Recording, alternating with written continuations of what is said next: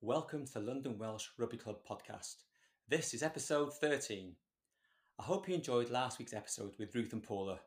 Great to hear their enthusiasm for playing continues, and they both must be targeting the 20-year landmark of playing for the club. It is now very apparent that a lot of listeners are exploring the previous episodes that we have recorded, so please keep telling our members and friends of the club about this podcast, as we now have a bank of 13 episodes for them to listen to on their summer holidays. This week, we do really have a legend of the club who breaks his podcasting silence to talk to us, and that is Gordon Ross. This interview was recorded 3 weeks ago, so there's no mention of Jamie Roberts signing for the Dragons. But nonetheless, you get to hear from an international rugby player who loved his time at the club and is making headways in his coaching career. Enjoy.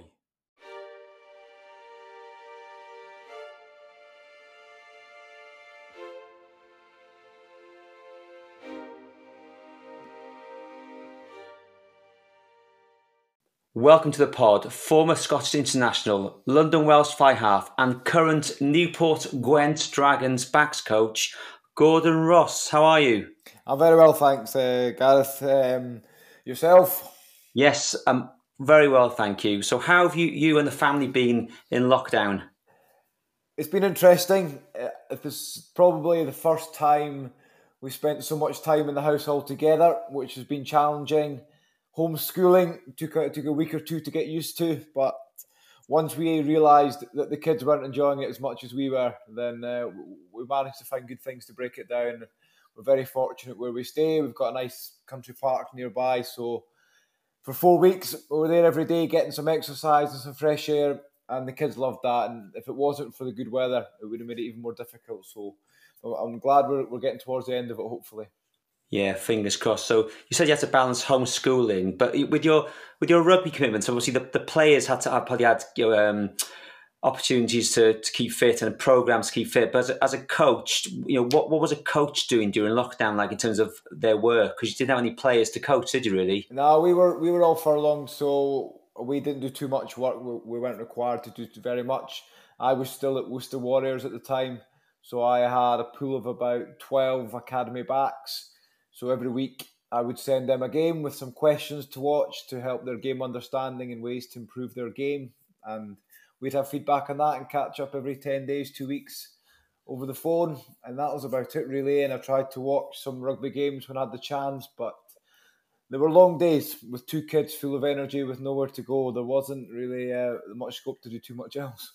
Yeah, I sympathise. You'd be pulling your hair out if you had any. So, but look, did you manage to get any coaching done at Worcester post the lockdown before your next move? No, sadly not. So I've not had a proper chance yet to say farewell to some people there that I built good rapport with and really like and became good friends with. Sadly, but hopefully over the next few weeks we're going to get that opportunity. It's a fantastic club. Worcester Warriors with some good people in there and some excellent young players coming through as well. So how did the move come about, Gordon? Because obviously you've been in the Premiership with Worcester for 4 or 5 years now. Yes, how who approached you? Because they've got a new coaching setup for the last sort of 12 months, haven't they, with Dean Ryan in charge? Yes, that's right. Dean's been there for just over a year now, and he's done a great job. And I got approached, an agent that I know approached me and said there might be opportunities, and then I still had a bit of time left in my Worcester contract. I want to go into senior coaching and get back into that I really enjoyed when I was at London Welsh. And Worcester Warriors were great. They knew that I wanted to go into senior coaching. They understood if an opportunity came up, they'd support me all the way, and they've been fantastic. So I can't thank Alan Solomons enough for that and releasing me early from my contract at Worcester, and since the 1st of July it's been down to Newport a couple of times a week. Social distancing coaching has been quite difficult in groups of 4 to 6 in the rain, long days, but it's been a great opportunity for me to get to know the players. And I suppose, we're hearing lots of rumours of players coming to Newport Gwent Dragons, and I don't expect you to comment on those rumours, but those who are already signed, it's quite a back line you've got there. This is going to be quite exciting because you're going to be the backs coach, am I right? Yeah, that's right. Yeah, I'll be in charge of looking after the back. So, no, it's been good. And Jonah Holmes, of course, played scrum half for London Welsh Yeah. in the first ever Premiership game against Leicester Tigers. So he's very lively and done some good things. And Nick Tompkins has done extremely well for Saracens over the last few years and played with Wales in the Six Nations. And these guys have come in and made a big impact on the group already, which is really exciting news for the squad and also everyone else around the club. No, definitely. And you can have, like, next season, you'll have Champions Cup action at some point. I don't know when. And obviously, you've got rumours of more players coming, but as I said, we can't do that. Talk about that really. But the Pro 14 has finished, but there's going to be some friendlies in the not too distant future. Am I right in thinking that? That's right. We've got two derbies against Ospreys and the Scarlets, and then 2 weeks after that, Dragons are still involved in the Challenge Cup, and we play Bristol away in the quarter-finals in the middle of September down at Ashton Gate. So that'll be something to look forward to. So they've got some pretty good competition games coming up, and then the beginning of October, we'll hopefully get back into the Pro 14s kicking off again for next season. Oh, so that could kick off when the internationals, because obviously there's lots of talk about internationals being on in October, November, isn't there? So the Pro 14 could kick off before that then, really. That's right, yeah. The plan is, I think, October the 3rd, I think, is the date they're hoping to kick off from then. The season will start from, and then we can move forward from there. Okay, and are you considering moving to Wales with a family and taking Welsh lessons? I do get some Welsh lessons off Methven Davies, who I work with at Worcester. But at the moment, I'll stay in Worcester. I've got a young family. My boy's just started primary school. He's very happy there. My wife works in Birmingham a couple of days a week, so she'll still commute. So at the moment, we'll stay in Worcester, but you never know with rugby what happens. So I'm now getting used to that road. So I'll make the most of it at the moment whilst it's nice and light. It'll be a different story come November, December, I'm sure. Well, once a week, be able to listen to the London Welsh Rugby Club podcast just to keep you awake on those long journeys back to Birmingham, won't you? The journey will fly by with that, yeah, definitely. So it's really, we like to get to understand some of the journeys the players have made in their careers, really, and where why they've moved to certain clubs, their upbringing around rugby. So, because when you were in, where in Scotland were you from, and what clubs did you play for as a young lad? I was from the posh part of Scotland, from Edinburgh, and as a young 5-6-year-old, I got taken to the local rugby club, which was Royal High, where my dad had played previously and my uncle. Sadly, after about 2 years of being there, they moved premises to the other side of the city for some reason.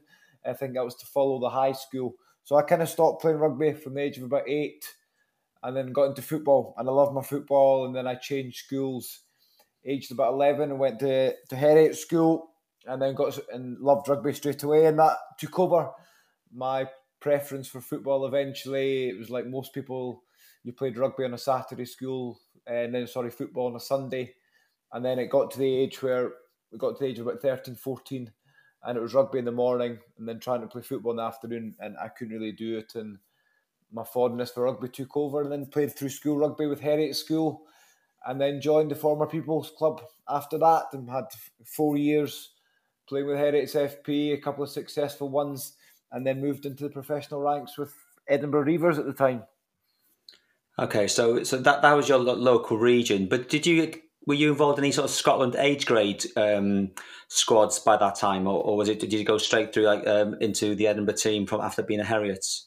No, through school I played the local representative stuff, and then under 16 I played for Scotland under 16, and then had 2 years with Scottish schools under 18. The second year was a really good year because we had a 4-week tour to South Africa at the end of the season, and that was just amazing. We basically played curtain raisers to South Africa, New Zealand test matches. We played at Bloemfontein, we played at Kings Park, and we played at Loftus Versfeld as curtain raisers to age 17, 18. And as we were seeing the All Blacks in the tunnel before the game, and also the South Africans a year after they won the World Cup, and rugby was going mad in the country. And it was an unbelievable experience. And for a group of 20-odd, 17, 18-year-olds, I'm sure everyone's got really fond memories of the tour. That's amazing. That's it. You can see how fondly you're talking about that period now. So you were at Edinburgh for as a professional unit for a couple of years. Is that right? How was that playing for your local region then? It was good. When I left school at 17, 18, rugby was just going professional. And halfway through I went to university after school, and halfway through my second year, I actually got offered a contract with Edinburgh Rugby when there was 4 regions. But sadly, a month later, they decided to go to the route to 2 regions, so my contract offer was taken away, which was a bit disappointing. But no, playing for Edinburgh was great.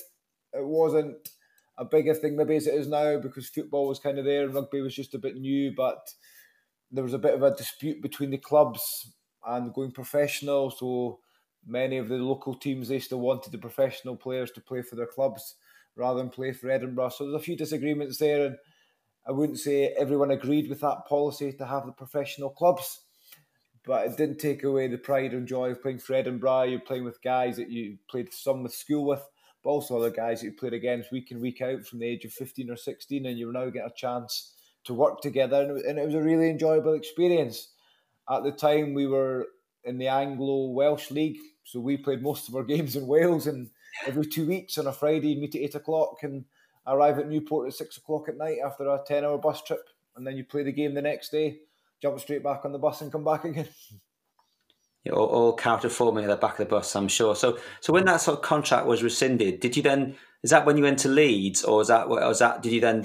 What happened after that then? Yeah, that's right. My 2 years at Edinburgh was finished, and I wasn't offered another contract there, and the opportunity to go to Leeds Tykes came up. And as I said before, I love my time at Edinburgh, I love my school, my family were there. I thought I'd never leave Edinburgh, and then went to Leeds Tykes, and it was just the best thing I ever did for me personally. It took me out of my comfort zone, go and play with new people, learn about new cultures. And Leeds was awesome, absolutely brilliant. Loved the place as a club, the people, the players, and the rugby as well was excellent for me. And did you think we'll come to talk about your Scotland career later on, but did you think moving out to Scotland would potentially damage your Scottish prospects?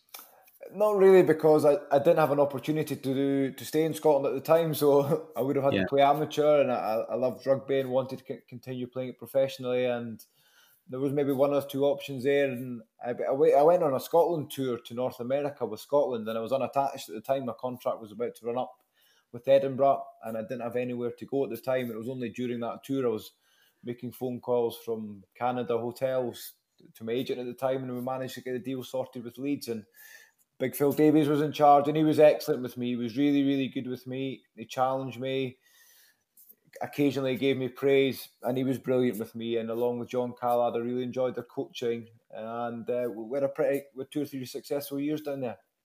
But were they in the second tier initially when you started there, and then they got promotion, and then because you were there for about 5 years and won the Power Gen Cup? But am I right in thinking they were seen as a yo-yo team maybe for a bit, and then obviously they had a couple of years in the Premiership, didn't they, when you were there? Oh no, I was very fortunate. They were in the Premiership when I arrived. The year before, I think they'd finished bottom, but Rotherham didn't have the stadium requirements. That's right, yes. So they were very fortunate to stay up, and we hit the ground running. We had a great pre-season, and we ended up finishing 5th that season and qualifying for the Heineken Cup. Yeah, and then you won the Power Gen Cup a couple of years after that, didn't you? And something, I believe you manned the match with a couple of conversions, a couple of penalties, which was great, I suppose. So what were your memories of that day then? It was the last 6 weeks of that season. We were in a semi-final of the Cup, and we were bottom of the league by 8 points. And we managed to win our last 4 games, a couple with bonus points, I think.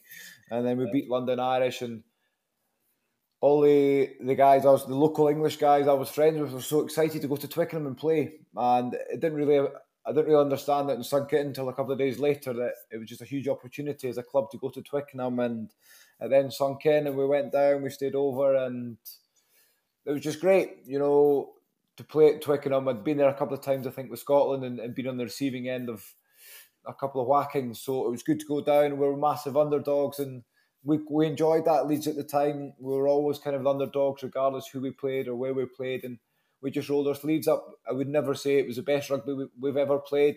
We picked up on a couple of mistakes, and we took our chances, and we probably defended for about 80% of the game. But we had a group that worked, and were happy to defend, and we went and smashed people, we had the chance, and we got rewards from it. It was a really hard-working group. And it was that last 6 weeks of that season is something I'll never forget as a rugby player, in terms of winning 6 games together, but also the way we bonded and came together as a group with a desire to make sure that not only did we were successful at Twickenham, but we also we stayed in the Premiership for another year at least. So who were the key players, at Leeds back then, and in that season, or who came to the fore for those last sort of 6 games to ensure your success? At the time, we never really had a group of massive superstars. Mark Regan was there. He'd won the World Cup with England. The captain, Mike Shelley, had been there for years and years. Tom Palmer played in the second row. We went on to play for England as well.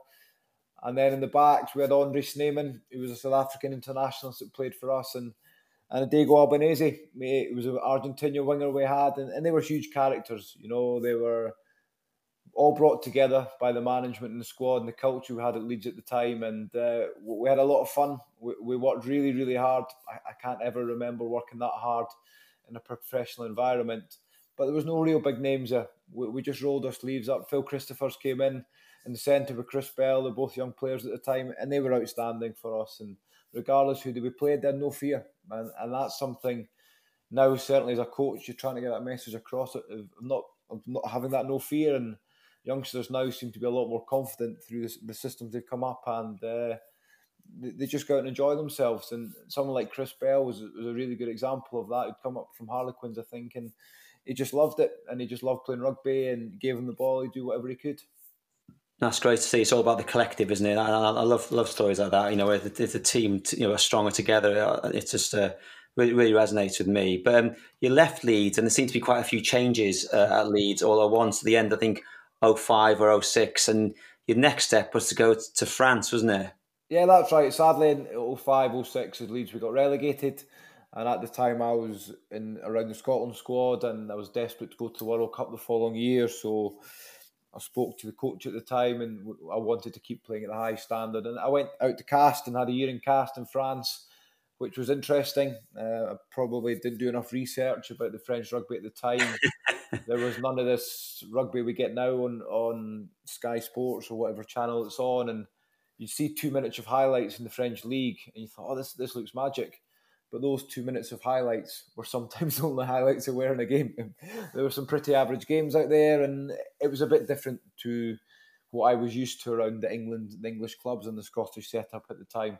I know now it's a lot more professional than it has been, so things are obviously moving a lot further forward in France than they maybe were back then. So you'd say that sort of preparation was very, very different, and then obviously a lot of people talk about teams at home, you have to win your home games, and away they're sort of less bothered. I mean, that seems ridiculous, but did you get that sort of feel when you were there?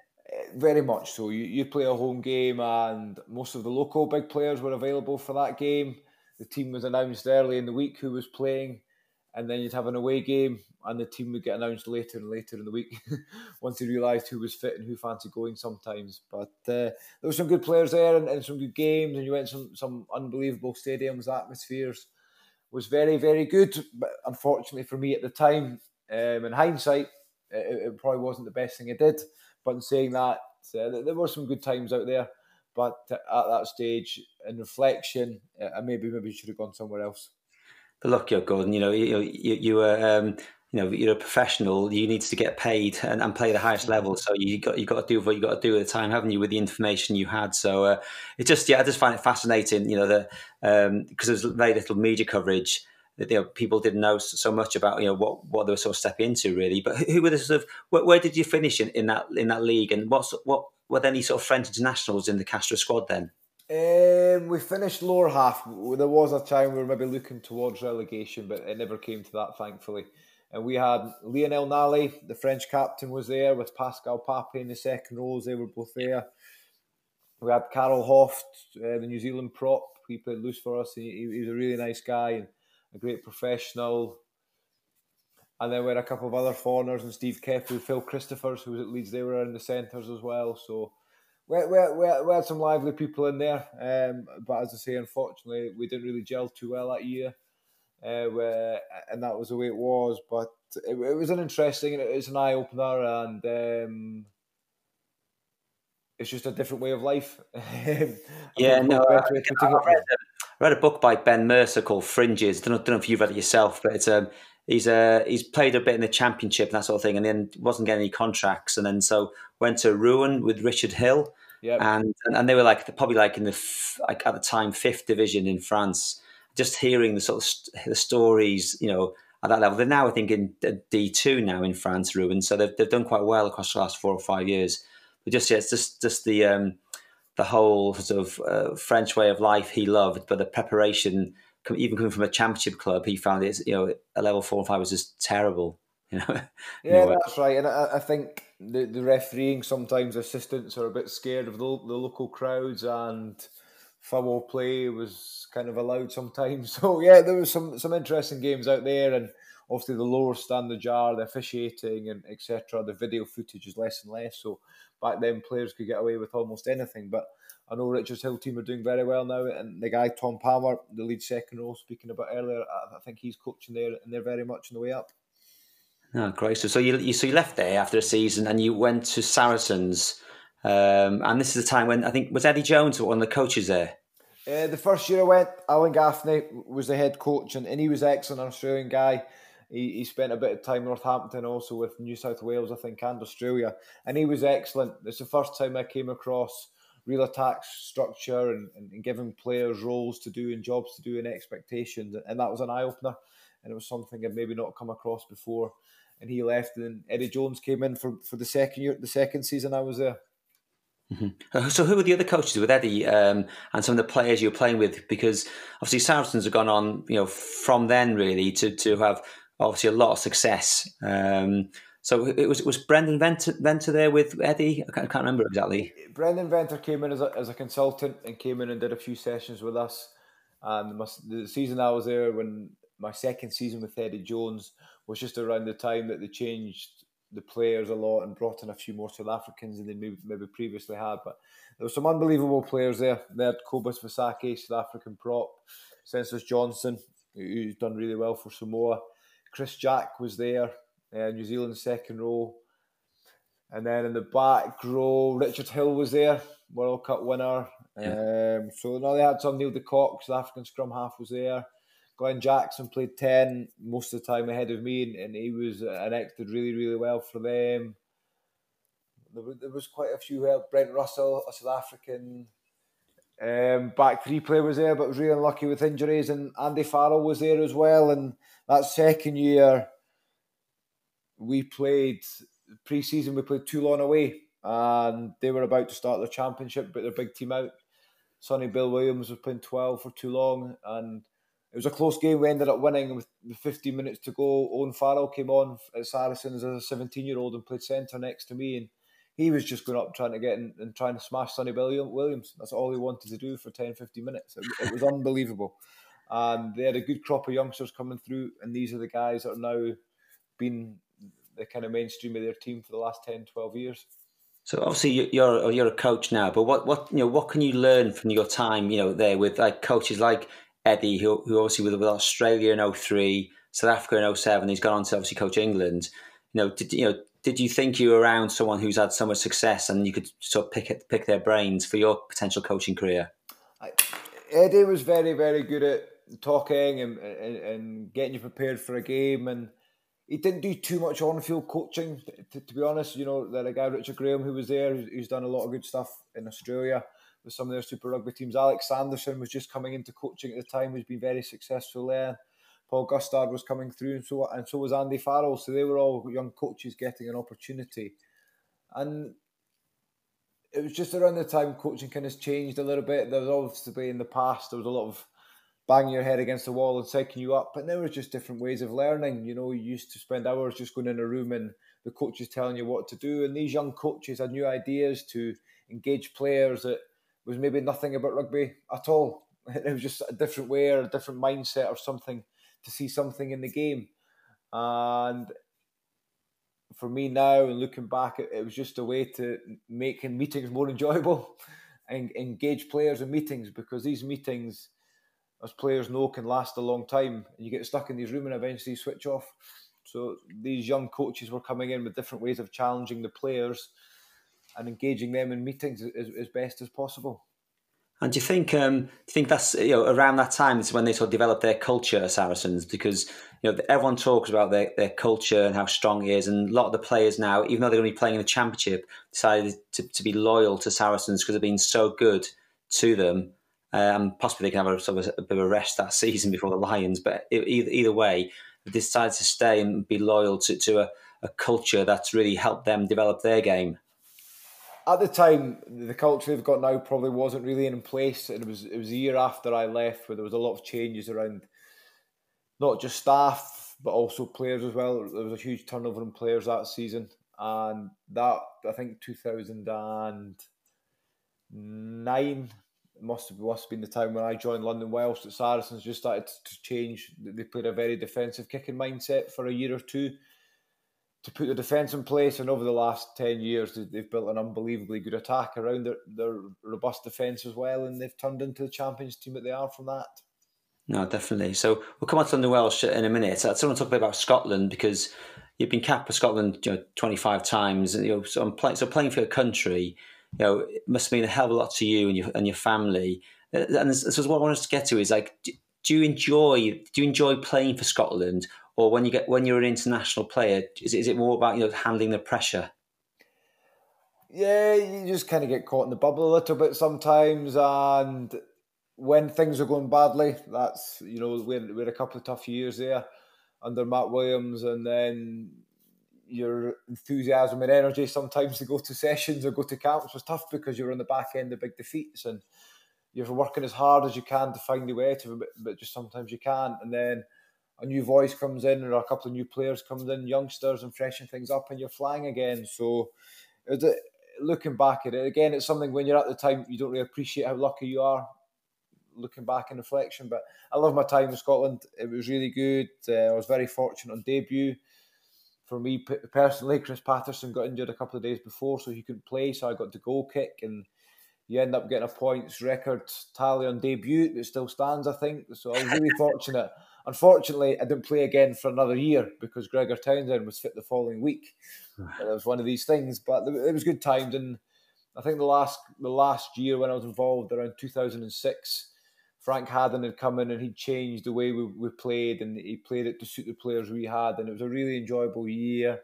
We beat both France and England at home, Italy away, and we ran South Africa pretty close as well in the summer tour. And those were good times. And around that time, for me, it was around players that I knew had been around for a numerous amount of years, and you enjoyed it, and you enjoyed their company, and tours became a lot more enjoyable, whereas in the past, sometimes you're a bit young and a bit standoffish a little bit. But once you kind of grew older and become a lot more comfortable in people, and you build rapport that you have over a number of years, and you can enjoy these tours a lot more, regardless if it's wet, cold, or you're tired. No, that's fair enough. So your caps are spread over sort of 5 or 6 years, and you mentioned Gregor. So was he the sort of the main competition for the number 10 shirt during your sort of time playing for Scotland? He was for the first 2 years, that's right. And I think eventually I got ahead of him a couple of times, but didn't perform when I got those opportunities, which is always disappointing. And then for a year or two, I wasn't around when Matt Williams came in. He picked Dan Parks at 10 ahead of me, and Chris Patterson had a spell at 10. And then once Frank Haddon came back in to coach Scotland, that was around the time that Leeds Tykes did well and won the Power Gen Cup, and I was playing pretty well at the time, so I got selected back in the squad, and I had another year with Frank in charge. Okay, that's great. And so you went to one World Cup, with Scotland. Is that the 2003 one? Yeah, I went to Australia there, and we did an unbelievable preparation in Botanic Gardens for these humid temperatures, and I don't think there was one humid day we were there. But yeah, I played the first game against Japan, and we didn't play particularly well. We started off very well, scored a couple of early tries, but then it became a bit of an arm wrestle for 40, 50 minutes, and I didn't play particularly well, and I didn't play again during that World Cup, which was disappointing, but rightly so. Gregor came in and played well, and then Chris Patterson played well at 10 as well, so I had my opportunity, and I'll be honest enough to admit I didn't take it and didn't play well enough, and that's professional sport. And I think that's one thing that, from my point of view, I was always quite honest and quite hard on myself as a player, and I knew if I played badly, then potentially I didn't deserve to play the week after. Gosh, it's such a harsh environment. But could you, so even though you weren't involved after that first game, could you still enjoy the Rugby World Cup experience? You lost to Australia in the quarterfinal, and are you able to enjoy being, away from home with a bunch of, your teammates, but that you're not playing? Yeah, we did. We did a little bit. There was obviously probably about 7 or 8 players that didn't play the latter games. I had 4 of my best mates from school were out in a camper van travelling around, so I caught up with them now and again for bits and pieces, for the odd beer and a coffee here and there. So they took your focus off rugby a bit, and it was nice just to relax. And the other side of the world, hanging out with your friends from school was a bit weird, but no, it was enjoyable from that point of view, very much so. No, that's fair. That's fair enough. No, I completely get that. So moving on to the main part of your career now, Gordon. Being at London Welsh, I just remember when you signed for us, I just couldn't believe we got someone with your pedigree coming to join London Welsh. Seriously, I don't know if it was felt by other supporters at the club, but when you arrived, I thought, flipping heck, this is brilliant. International 25 caps, all this sort of thing. So, what attracted you to come to London Welsh? Because we were in the Championship and you'd been at Saracens, you were in the Prem, and why? And did you think you'd actually stay there for the length of time that you did? Probably not. Originally, I was told in February by Saracens I wouldn't be getting kept on then, and as all rugby players, an agent trying to find a job for me, a rugby for me, and I couldn't get anything. And it wasn't until I think mid-August that London Welsh an opportunity came up, and by then I was just desperate to play. I'd spent 2-3 years between Saracens and Castres, being on the bench, playing a handful of games, and I love rugby. My passion was rugby. I just wanted to play, and I thought going to London Welsh there would be that opportunity. And I didn't really know too much about the club or the players, apart from looking up on the internet and enjoying the fact it was in Richmond as well, which was great. And then I just loved it.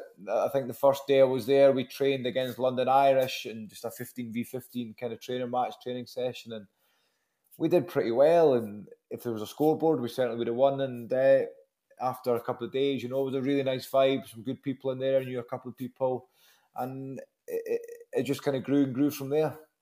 So it was Steve Lewis who sort of got you on board, and then was it? And who was the sort of coach when you started there? Was at Danny Wilson's time? Yeah, it was Danny Wilson. They got me in, and I kind of flew down from Edinburgh and spent a day with spent an afternoon with Danny and Phil Greening at the time. And fortunately, they were happy with what I said, and what the opportunity I was given was great. So yeah, they were in charge for the first season, and we did pretty well. We finished top 4, I think, and went through that weird playoff pattern we had of growing in groups of 4. And then we lost to Bristol at the Memorial Ground. I think we scored early, and we nearly scored again, but they were far too strong in the end. But no, I enjoyed it, and I didn't probably play particularly well my first year at London Welsh. In all honesty, it was a bit different than you, and I didn't play as well as I'd like to have played. And then the following year, Phil Greening, who was backs coach the first year, moved to head coach and forwards coach, and Mike Friday came in and really enjoyed that second year. And we lost down in Cornwall in the semi-final, which seems to be a trend here. Maybe wasn't my greatest day in the office either, but it was one of these things. But again, the club was growing, and the professionalism every year got better and better in terms of guys' attitudes, and that was a big change I found on arrival. Maybe some of the attitudes around training and the standards we needed to set ourselves probably weren't anywhere near what I'd been used to, and that was probably, as a senior player with London Welsh, was something trying to drive, was that sometimes average wasn't good enough. And as a group, we got better and better as the years went on, and it was an unbelievable group of people. You had 5 guys that travelled up from Wales on a Monday morning and stayed in a pub, stayed in a room above a pub in Isleworth, and that was their life. They go back to their families at the weekend after games, but the boys were pretty close and stuck together pretty well, because there wasn't that many people from the London Richmond area. So yes, London's a huge social bubble, but we were pretty close as a team, and there were some good times, and we were brought together really well by Danny and then Phil, and it was enjoyable times. So what do you remember of those playing days? We'll come on and talk about Lynn Jones in a minute and the success you had there. But playing at ODP, loads of championship playoff legs, some big crowds for ODP. But there was lots of success to be had. We were a top 4 club, well established, before we had a big success in 2012. So what was that like for you, having obviously been to many different sort of Premiership grounds with Leeds and Saracens, but then coming to ODP and just seeing the magic there, really? At Heriots, where I grew up and played my club rugby, it was kind of similar in terms of the stand. There maybe wasn't that lovely run, and then the suicide steps, wooden steps to get to the changing room with long studs on, which was, you'd won the game if you got down there successfully. But it was just a really nice atmosphere. You're always made to feel very, very welcome, regardless if you won or lost. People were always really happy in the bar afterwards, and that was probably something different to what I'd been used to in the 2-3 years previously. But I think my wife Holly now came down, was accepted in the group, and everyone was really welcoming, regardless who you were. They made an effort to make you feel welcome and part of the club. And then you see the tradition around the walls and the pictures on the walls, and then the people singing afterwards in the clubhouse. It was just a really good experience, and some really good people there that helped support that in one way or another. But I just love playing at Old Deer Park. I loved playing in those old kind of traditional club pitches. And yes, it wasn't Premiership stadiums at the time, but going out there in December and dogging out of a narrow victory against one of the better teams was brilliant. And seeing how happy the people were when you walked from the pitch to the changing rooms after, almost made your weekends. They were so pleased to see London Welsh win against, regardless who it was. They loved coming to Old Deer Park, as they still do now, regardless what division they are in. And they just want to see London Welsh do well and win as much as possible. And as I say, that kind of anything from a 2 to 5 minute walk back to the changing rooms after, if you've done well, and seeing how happy people were, was brilliant. And you can't take that away from rugby at that level or playing at those stadiums. No, and the supporters still do that, actually, which is great to see. That the choir will be singing on the steps, the players are walking back from the pitch, and the supporters are just chatting away to all the players. And it's just nice to see, really. No matter what level you're playing at, I think it's great to see that. So when you move back to 2012 and that playoff win versus Cornish Pirates, and then the wait to see to the Premiership. What was that like? Because that was a great season with Lynn Jones, wasn't it? Coaching the team. It was brilliant. It was really good fun, and Lynn had a special way of coaching and engaging players or motivating them, and there was some unbelievable funny times in that year. But again, very good work ethic within the group, and he challenged groups in the right way, and his management was excellent, and he knew sometimes there was characters that went for London Welsh. And they, I think, around February time, we don't need you, all the best type thing, and they still got paid, and they just wanted, he narrowed the group down to what he wanted to have towards the end of the season, and he managed the group extremely, extremely well. I know there'll be some people that probably didn't like him, and that's natural when you're a player or a coach, but he was brilliant. He was doing the backs, the forwards, everything for the first few months, and he got people coming to support him. But he headed it all up, and his rugby knowledge of teaching the fine arts, shall we say, was exceptional. And it was a massive learning curve for everyone in the room, and just something totally different to probably what we'd done previously. So you get promoted after that in that championship playoff, and then we're in the Premiership, and obviously we get some new players in. A lot of them from the French team that folded to go to bulk up our front five. Start against Leicester, we lose, but then we win a couple of games. I think you started 10. It was you and Gavin Henson were our 10s, weren't you, for that season? But he got injured in pre-season. So did you start at 10 in the first game then, Gordon? Yeah, that's how we started against Leicester first game, and we're quite slow at the blocks. And then we scored a couple of tries, I think, back to back. I think Hudson Tongawiya ran through a ruck and scored, and we got tight. But then they pulled away second half, and then the following week, I think we played Quins. And we got hammered. We got hammered away at Quins. I think they were very kind to us. We had Leicester at home the first game. Yeah. Who I think got beaten in the final the previous year. And then Quins, who were the champions, the week after, away on a Friday night. So short turnaround, back-to-back games, and we were well beaten. But then we won 2 games. We beat Exeter with Ed Jackson scoring late on and Seb Jewell kicking the conversion. And again, we had a short turnaround. We went up to Sale on a Friday night and hammered them. We won by 10 points. It was unbelievable. And then we had a couple of good close-run games after that. But after 10 games, we'd won 4 games. We were sitting quite comfortable in the middle of the division, thinking, this is easy. And sadly, we didn't win again to the last game of the season, which was disappointing. Big players got injured. And then around that February, March time, there was the registration error with Tyson Keats. And then you lose to Gloucester by a point, and you lose to Sale by a point, and you win one of these games, and who knows. I know, speaking to Lynn afterwards, I think our last 2 games were London Irish away and Worcester at home, and he thought if we could get to those last 2 games and needing 2 wins, we might have been able to pull it out of the bag, but it wasn't to be. But it was a great experience. Again, the guys that coached us did a really, really good job with a mixture of players that were has-beens on the scrapyard, youngsters, and looking back, as I said at the start of this, we had Jonah Holmes, who's now a winger for Wales, was playing scrum half at the time for us. So it was a good mix of players, and we were brought together pretty well. And Lynn was excellent for us. And I thought at the time, had Lynn stayed, we would have definitely got promotion again the following year, and losing Lynn would have been a blow, and it was at the time. But your memory is amazing, Gordon, of all those. You've had a long and distinguished career, and so that you remember the sort of finer details and who scored what try on what occasion. But as you say, we got relegated and Lynn left, and in came Justin. And we interviewed Justin a few weeks ago, and he mentioned you and him are still in close contact. But is that when Justin came on board? That's when you were made a backs coach or player backs coach. Is that right?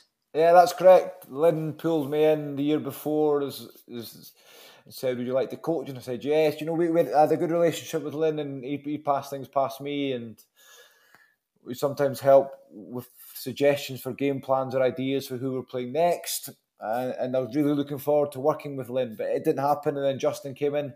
I'll be honest, I didn't know too much about Justin at the time.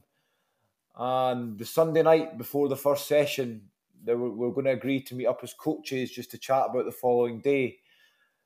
And that was maybe at 7:00. And during the day, John Mills had a barbecue just to kind of welcome guys back. And so I went there for a barbecue, drove, and the conversation was, who do I know about Justin Burnell?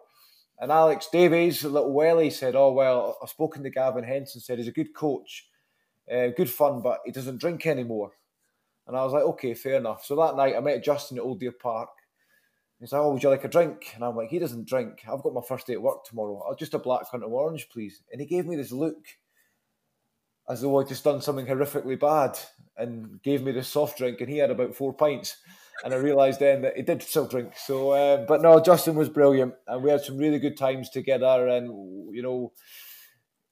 he brought a really good culture in, like most London Welsh coaches. There's a lot of new players come in during the year, and the focus was just working hard and we get a reward. And that was the mindset for that season, and that's what happened. And I think we played Bedford first up and should have hammered them, but had a stinking game kicking.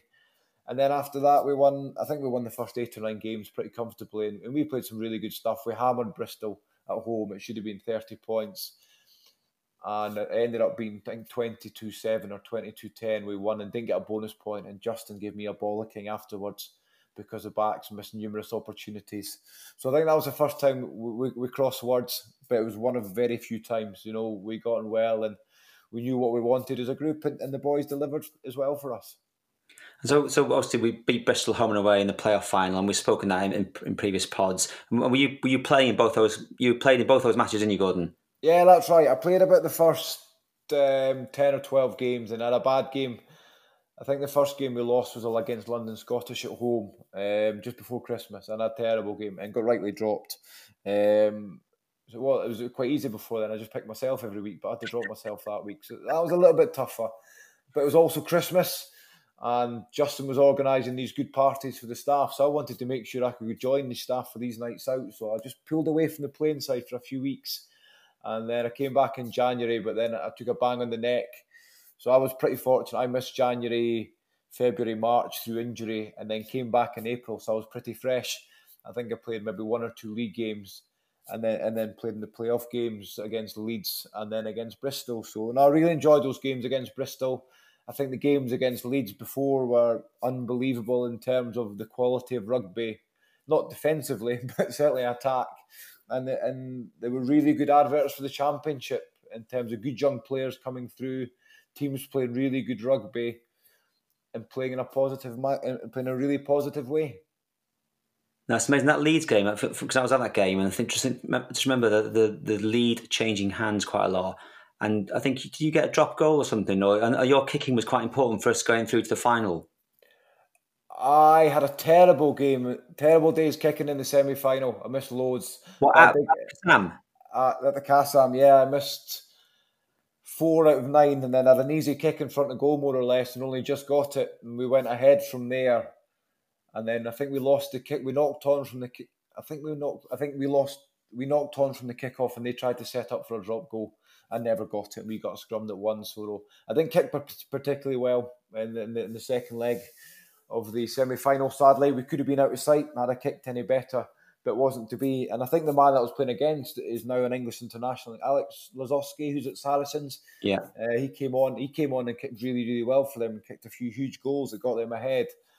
But I think we were maybe down to 14 men at one point and 12 points behind in aggregate. But as always with London Welsh, we dug in and we scored a couple of unbelievable lengths. I think they scored, and from the kickoff, we kept the ball for about 10 phases and scored to take the lead. So it was brilliant. It was a hot, sunny day at the Castres on a Sunday, and we played some unbelievable stuff as a team in gorgeous sunshine. And then we prepared to play a lot of rugby against Bristol, who were going around at the time saying how good they were in attack and what they were going to do. But in the games we'd played previously against them, we'd outscored them by about 12 tries to 8 or 9.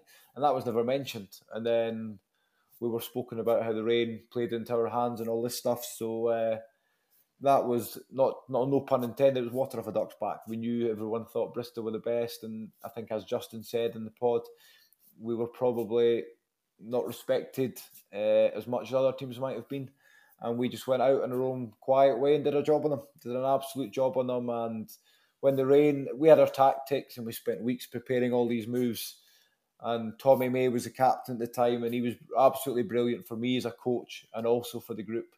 And we just said, we're just going to kick the ball as far as we can today and chase it as hard as we can and see what Bristol have got. And we ended up doing that for 2 games, and it wasn't the way we wanted to play. But as a group, we adapted to the conditions better than Bristol did, and we deserved to be in the Premiership afterwards on the back of that. 100%, Gordon. Absolutely right. We deserve to be there. And in that is that when you left then to go to Worcester after that season, or did you stay with Justin in the Premiership and you retire as a player, or did you continue to play some games in the Prem for London Welsh? I unofficially retired from playing to concentrate on the coaching. But sadly, we had a couple of knocks and obviously results didn't go our way. So Justin found a way of giving me a gentle nudge and told me I was playing in a couple of weeks' time, get fit. So that was the way it was. And because it was unbelievable, because the boys trained so well and the optimism around each game was great. And then we couldn't compete at that level. Regardless who we played against, we struggled to compete for whatever reason. So I came back, played a couple of games and really enjoyed it. And then I got injured just before Christmas up in Edinburgh in one of the European games. And a couple of weeks later, my first child was due. And it's like, I don't need to be putting my body through this now. We're probably not going to survive the way the things are going. Let's concentrate on the coaching and try and look after the body to play with children at a later point rather than playing with men who want to fill me in. So you retired then, and then you continued coaching London Welsh to the end of the season? Yeah, I stayed on to the end of the season, and for 3 seasons before I started coaching, the season before I started coaching at London Welsh, I helped coach at Blackheath, so I carried on coaching them once a week. And then they got short of players towards the end of that season. They're like, would you like to play and just help us out? And I was like, yeah, of course, I'd love to do that. Because Blackheath is an unbelievable club. Lots of really, really good people. Very convincing about playing. And I played 3 games. And a bit like France, in hindsight, I regretted it. I didn't enjoy it at all. I was ultra competitive and just being a bit silly. So, but there we go. It was nice to play for Blackheath because they were excellent, very supportive of me as a coach, as a young coach coming through. But yeah, I shouldn't have played those last 3 games for them. But there we go. It's one of these things. Then I retired from then. Since then I've played I think I've played a couple of charity games as well, which is sometimes been fun. But again, the day after it's too sore, even for me, making 1 tackle a game. So trying to keep my distance from that as much as possible. And so it was after that then you went to Worcester, isn't it? After that the Prem season, and then you had 4 or 5 years of Worcester, yeah. Yeah, that's right. I left after sadly London Welsh went down, and then I had 5 years at Worcester. I really enjoyed it there. I wasn't really too sure about the role I was going into. I knew a few people there, and it was great, and I really enjoyed it there. And it's like anything, the more you're in a role, the more you learn and how you should do things. And there were some really good kids coming there. They've got an outstanding academy system there, like most English clubs have. And the opportunity now for young players, if they get to that elite level, is superb. And I really enjoyed it. But at the same time, you want to be around that senior group, and I'm really, really grateful to Dragons for giving me this opportunity, and hopefully things will go well down there. And hopefully you're helping the Welsh superstars fulfil their potential in Pro 14 rugby, so they can build on their sort of success and help our international team go from strength to strength, which is great. So thank you, Gordon, for doing that. Yeah, absolute pleasure. But I should say, obviously, I think Justin said it as well in his podcast, that around the 2 years that I coached, the staff, unbelievable. I think the facilities at London Welsh were obviously not where you'll get some Premiership clubs, but nobody moaned. We just came in and did it. The players worked their backsides off, and the staff in some of those conditions, Ryan Campbell, the Eldridge, in strength and conditioning, and Chris Jenkins doing the physio work. You know, they did a superb job, and it was a huge part of London Welsh being successful. As well as the effort from the players was the staff. They just came in and they didn't care where we were. They just came in and did our work and enjoyed it. And I think Peter Lowe took me to the darkest corner of every changing room of every stadium in London, or in England, sorry. Wherever the most awkward position to get change was, that's where the number 10 strip went when I played. So he was very good to me sometimes, and he's an outstanding man, and he's done a lot of brilliant things for the club to keep it going. But I'll never forgive him for some of the places he used to put me. Well, he listens to this, and we'll let him know, because he's still helping out the team, as is Ted Wynn as well. So yeah, they've still got their Vanna here, and I go to Cheltenham every year with Pete Lowe. We have a great catch up, and he's been an outstanding man, obviously, for the club, and also his role with the cricket as well. He's not very good at tipping horses, but he's a very good man for London Welsh, and they're very lucky to have him. Yeah, no, we are indeed. Look, it's been brilliant talking to you about your rugby career. But before we go, do you have a message for our supporters and players about your time at the club? Look, I love my time at the club, and sadly, like most things, when you move on, you don't really get an opportunity to say thank you as you like to do. But they were very supportive, not just to me, but my family members would come down and watch, and they were always made feel very welcome. I remember when we beat Cornish Pirates at the Castres to win the playoff. My mum had come down to surprise me, and I got into Old Deer Park, and she was just sitting in a big chair with drinks all round her, and she'd be made feel very well welcome, along with my wife, who would go to the Castres on the supporters bus sometimes if she couldn't get her own way there, and she was always made feel very, very welcome by the London Welsh family. And I think that's an important thing, is it is a family at London Welsh, and I was very much made to feel really a huge part of that. And if it wasn't for a lot of that support, there was no way I would have enjoyed the time as much as I did down at Old Deer Park. No, that's great to hear. And actually, we haven't spoken about Kai Griffiths yet, because he is now our director of rugby, and so you would have played with him in that season with Justin Burnell, our successful season in the Championship. Did you envisage Kai being a coach at those times? Never. But no, I'm delighted that he's doing such a good job for the club. I've not seen or spoken to Kai in a long time. But well, you might not find this interestingly, but during Kai's first year at Welsh, he was injured, I think, and coming back for injury, there was him, Rhys Crane and James Tinknell, who were loaned out to Blackheath in the National Championship at National League One. And these guys would come every Thursday. I'd pick them up, we'd drive across, they'd play the games, they'd do the socials with the Blackheath boys, and they were absolutely brilliant. And Kai bought into that. He wanted to play for London Welsh, obviously, same with other lads, but he was excellent. He really brought into the culture and the sides' behaviours, both on and off the pitch. and he's obviously taken that through his rugby career, and he's now doing an unbelievably good job at London Welsh, and long may it continue. He's probably the shortest second row in London Welsh history, but he needs to get back to that front row, I think. But he's doing a brilliant job, and it's great for the club, and having people like Kai in there for both on and off the field activities is excellent, and that was something Kai was very, very good at. And as I say, it's brilliant to see him doing well, and obviously more importantly, the club are doing really, really well around him as well. Great stuff. Well, thank you, Gord. Look, thank you very much for your time, Gord. It's been great to talk to you. Please come back to Oldie Park and visit everyone when you can. If it's a Newport Gwent Dragons pre-season friendly in 12 months' time, we'll take it. But come back and come and say hello to everyone. Been good talking to you, Gordon. Thank you very much. Thanks very much, Gareth. Much appreciated, and hopefully I'll get down to Oldie Park in the near future. Cheers. Take care. Bye-bye.